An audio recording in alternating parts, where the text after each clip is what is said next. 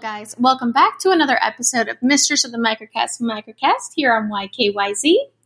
So, earlier in the week, I asked all the listeners, what is your your favorite scary movie? What's the movie that scared you the most?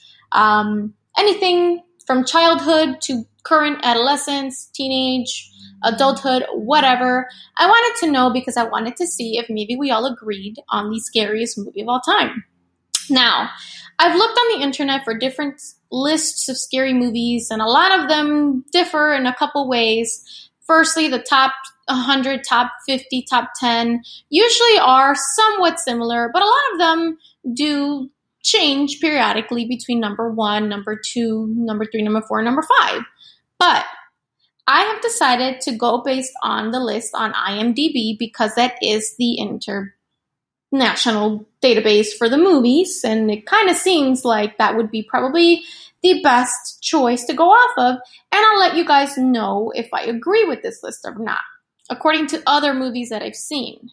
Now, according to the IMDb list, the movie The Witch, which came out in 2015, stands at number 10.